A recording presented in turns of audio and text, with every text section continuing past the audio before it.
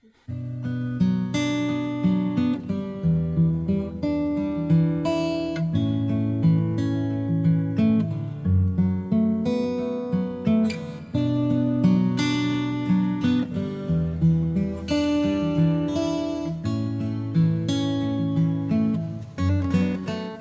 and welcome. You've tuned into the School of Ministry podcast. Paul is your Bible teacher today. He has years of experience as a pastor, seminary instructor, and more.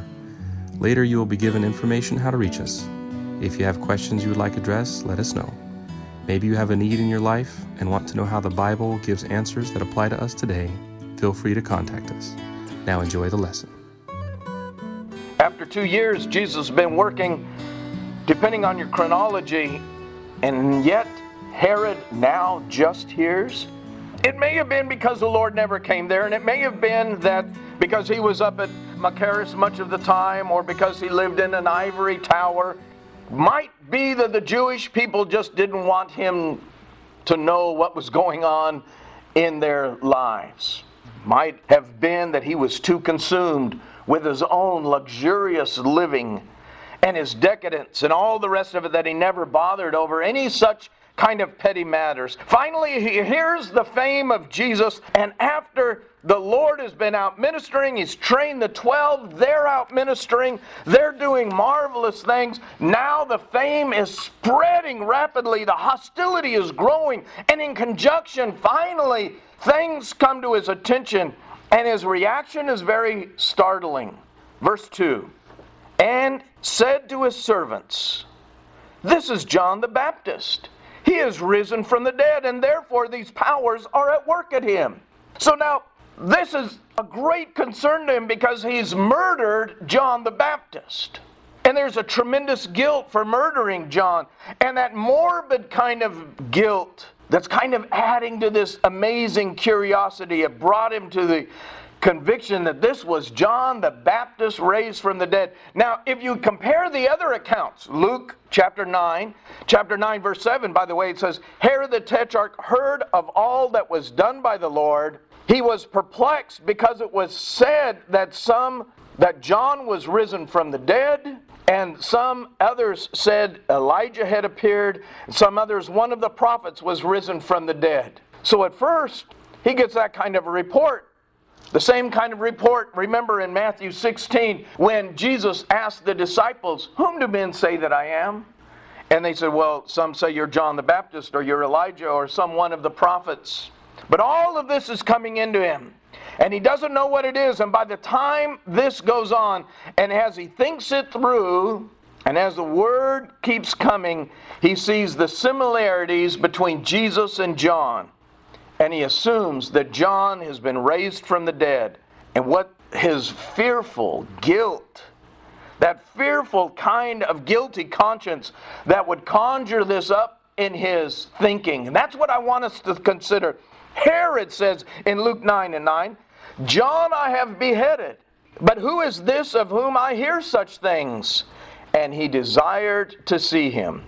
Although he was truly afraid, there's really kind of a morbid curiosity that he wants to see Jesus to confirm and to verify if this Jesus was really John the Baptist raised.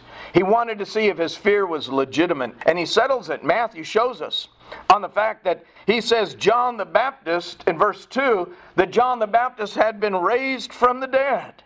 So that's a very important indication. It tells us that John had done some mighty works.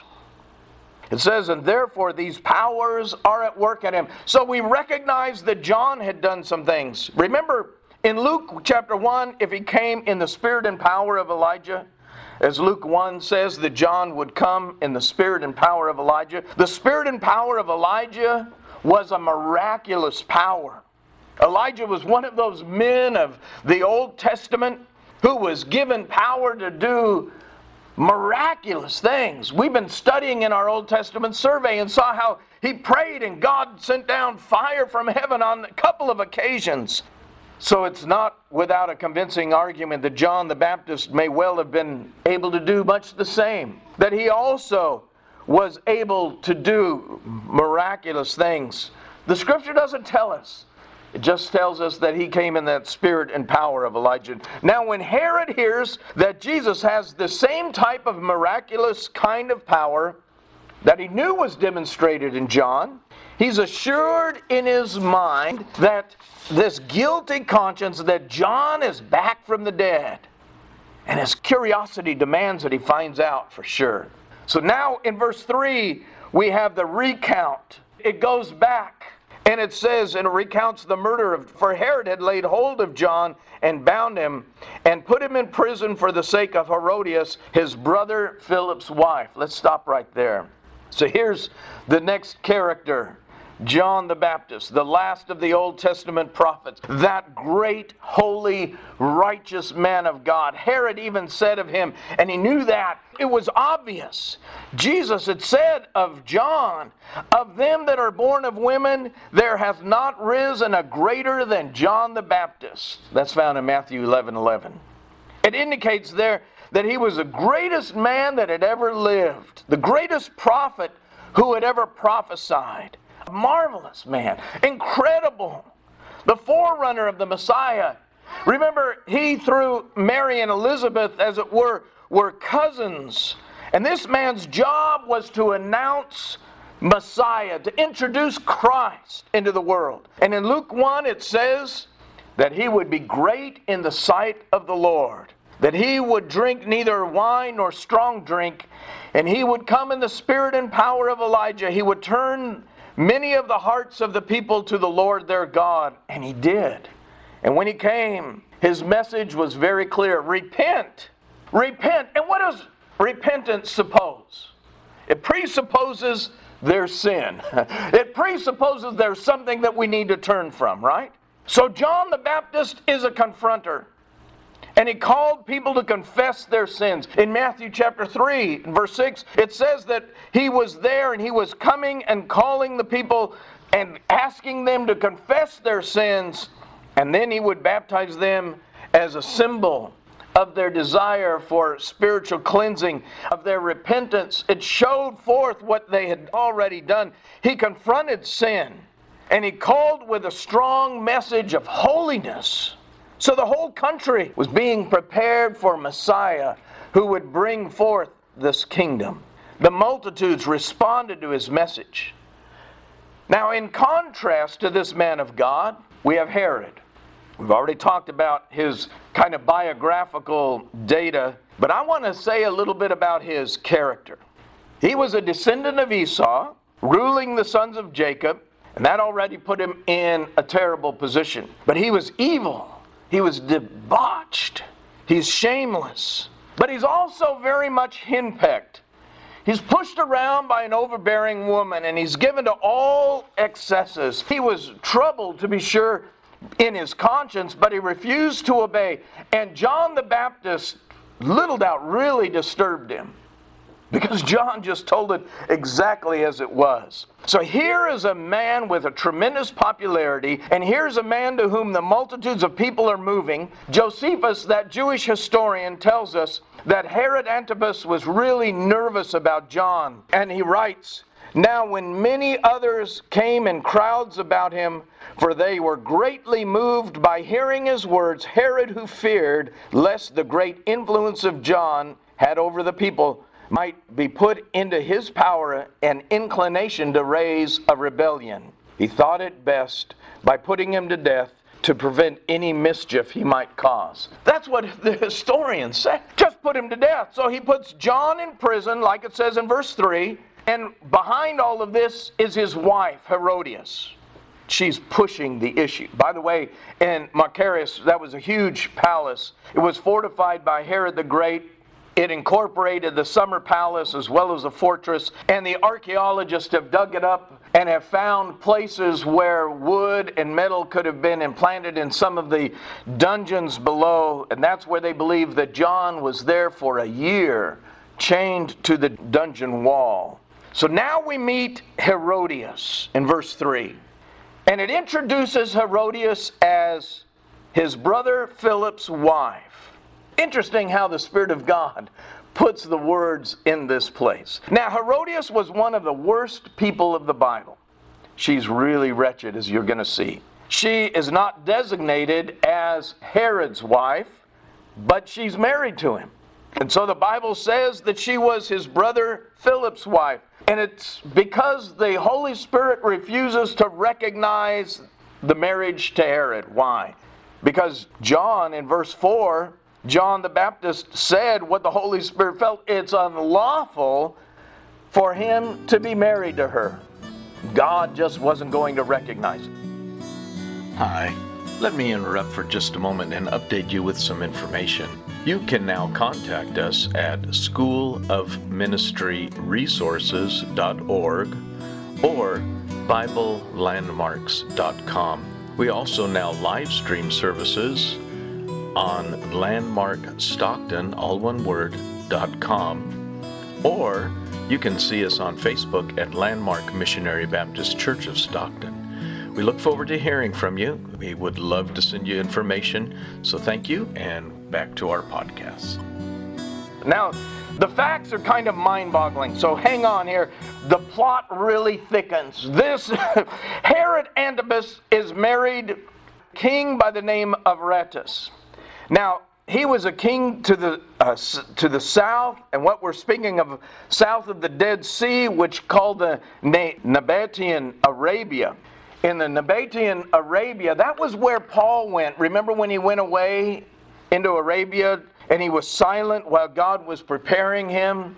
Nabatean Arabia had a king named Aretas, and Aretas had a daughter, and Herod marries the daughter.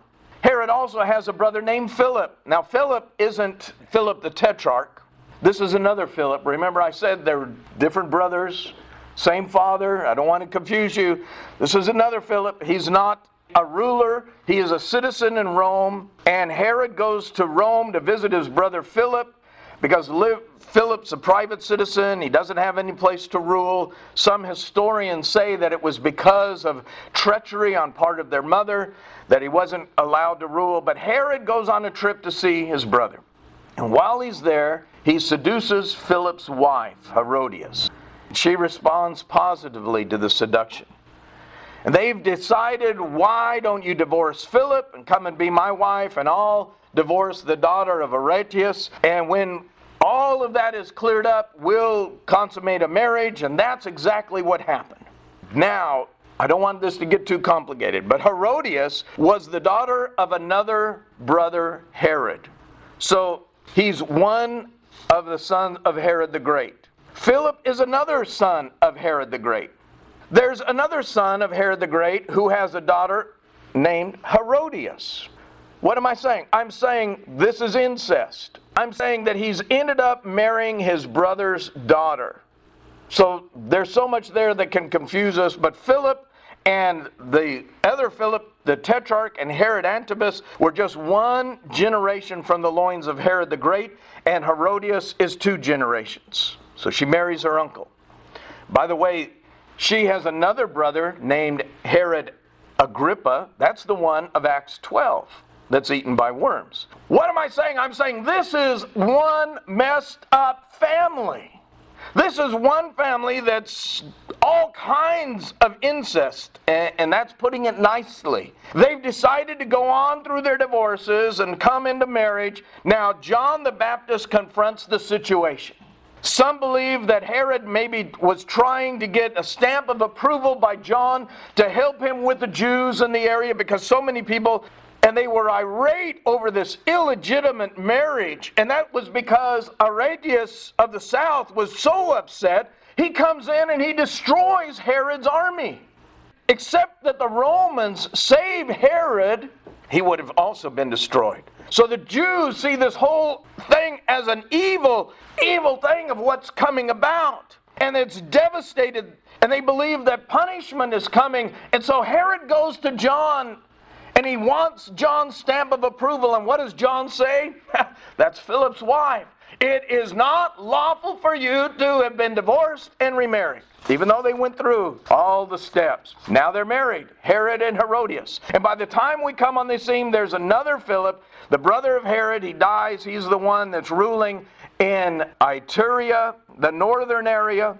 And Herodias wants that area. She wants to be queen, and she pushes Herod to go and to talk to Caligula and say, hey, make me a king. And he hem-haws around, he fools around, he's trying to talk her out of it, but he can't handle her. So he goes to Rome with his tail between his legs. He makes the trip to Rome. He's going to ask if he could be king so that Herodias could be queen. Now, if we jump ahead, the other brother, Agrippa, who doesn't like Herod at all. So Agrippa sends a faster messenger to Caligula, and he tells Caligula that he has a rebellion in his heart, that Herod Antipas is really planning a rebellion, and all of that is a ruse. When Antipas comes in and asks to be made king, Caligula already believes that there is a revolution, a rebellion in his mind, and so the emperor takes away his throne, and Herod, Antipas, and Herodias are exiled. Now that's in the future. But back to this woman. Back to the woman that we see in Matthew chapter 14, verse 4. Because John had said to him, it is not lawful for you to have her. That is Herodias. She had been seduced. The wretchedness that all of this is brought to John's attention, and he comes before Herod, and he is bold with a man who could take his life. He doesn't mince words. It's not lawful. It's an ungodly, sinful union. Now that's what confronting an issue head on. He didn't say, oh great king, we want to minister to you. We just want to show you the love of God. He says it's wrong. What are you doing? There is a great word here. This is the mark of greatness. There's a mark of prophetic greatness there. The mark of the man of God fearlessly confronting the sins of men, even though his life could have been in the hands of that one. When there's sin and to be confronted, and they confront it, Jesus didn't piddle around with the leaders of the world. John didn't mess around either. They held your life in their hands, but that's okay because they said, I'm God's man. Christ confronted it. Stephen confronted it. John did. The Apostle Paul, Peter, John the Baptist. And it's all the only right thing to do. The only right thing. A.T. Robertson said it like this, that great Baptist preacher of old. Said it cost John, cost him his head, but it's better to have a head like John the Baptist and lose it than to have an ordinary head and keep it. You know, it's dangerous when you have an Eastern despot like Herod, and you can imagine today if you went before some Arabian king, that same kind of culture, John had signed his death warrant. But he was in the hands of God. And verse 5 says, and although he wanted to put him to death, he feared the multitude because they counted him as a prophet. They feared the multitude. This guy lives by fear. He fears his wife. He fears the throne, that John the Baptist might take it, but he's afraid to kill him because he's afraid of the people. So he's paralyzed. Do you see where we're going with all of this with fear? He's afraid of everything, so he just keeps John in prison just to buy time. But an interesting thing happens. He is there and he likes John. He's fascinated by John. In Mark 6:20 it says, Herod feared John because the word is that he was in awe of him. He knew he was a righteous man, a holy man, and he protected him. And when he heard him, he did many things and he heard him gladly. He was responding to John. He was listening. But Herodias was seething. Here is an immoral woman of infidelity, of vice. She's vindictive. She's nursing her wrath. Her wrath is at a boiling point. She wants revenge. She wants John condemned. She wanted him to put to death. She becomes so incensed with anger and fury that she would stain her child with guilt beyond description. That introduces us to the last character. Verse 6. But when Herod's birthday was celebrated, the daughter of Herodias danced before them and pleased Herod. The Jews used to look on birthdays as a pagan thing. That was what the pagans did. After the writings of Solomon, they celebrated the day of one's death rather than the day of one's birth because we are born upward to sorrows and heartaches. And in fact, there was a phrase called Herodias Deus in Latin. It means Herod's birthday. And it was in the Roman time, in the Roman peoples, that they had stag birthday parties. All the men came. They were stag parties, gluttonous, they were drunken brawls, and then it was climaxed by women that came in and danced immoral, lewd, seductive dances, and the whole thing became an orgy. That's Herod's birthday. So it was at Herod's birthday in verse 6. The daughter of Herodias, and Josephus tells us her name is Salome. She danced before them. She pleased Herod.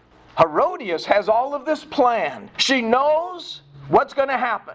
She knows that Herod's going to get drunk. He's going to be filled up with all that he could eat. And then it's time when he's really vulnerable. And that's the time when the dancing girls, the immoral, suggestive, shameless women would come in with their lewd dances. And she sends her daughter. Imagine. And it pleased Herod. He fell into lust and lewdness. Became a lecturing, leering, vile, drunken slop.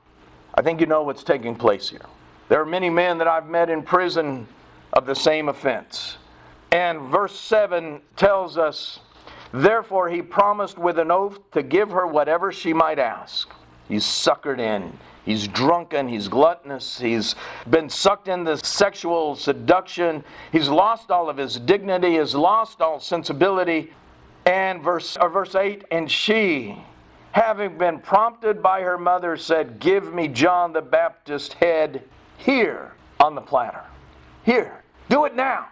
Herod is afraid of all of those that he's made this boastful claim, and rather than saying, wait a minute, that's immoral, that's wrong, that's too much, I didn't promise you that. Instead of saying that, there's no reason to say that because he's morally impotent, he's witless, he's a weak fool, but he is filled with his own pride, and he's afraid of his wife, he's afraid of John the Baptist. There's fear of the people, and it's filled his cup with iniquity. And as Congreve once said, hell has no fury like a woman scorned. So she gets her way. She gets her way. Verse 9 is an interesting statement. The king was sorry. He was trapped. He knew it. But it was his pride. It wouldn't let him do the right thing. Pilate also later, remember, was trying to let Jesus go, but their pride, because they said, you'll be no friend of Caesar. And he was afraid of losing his name and a reputation and throne, and he killed the Son of God. God come in the flesh. So does this man kill the messenger of God for fear of losing faith. For the oak's sake, it said. For the sake of them who sat dining with him, he commanded it to be given to her. And he sent and he beheaded John the Baptist, cut off his head, silently, privately. In the depth of a dungeon, John the Baptist is murdered. And Herodias had an ancestor by the way of Alexander Junius. And historians tell us that at one time there had been a rebellion. About 800 rebels were brought in and they were crucified. And while they were still alive, being crucified at this big feast, he brings in their wives and children to slaughter them before those being crucified. It was a debauched world. It was a terrible world. Broadus writes, when the dish was brought in with the bleeding head on it, no doubt she took it daintily in her hands, lest a drop of it should stain her. And she tripped away to her mother as if bearing some choice dish of food from the king's table.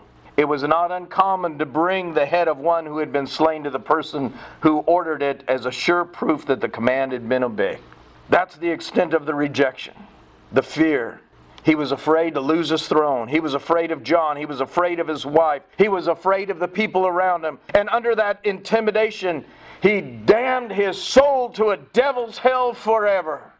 After a year of imprisonment, John is dead, but his work is done.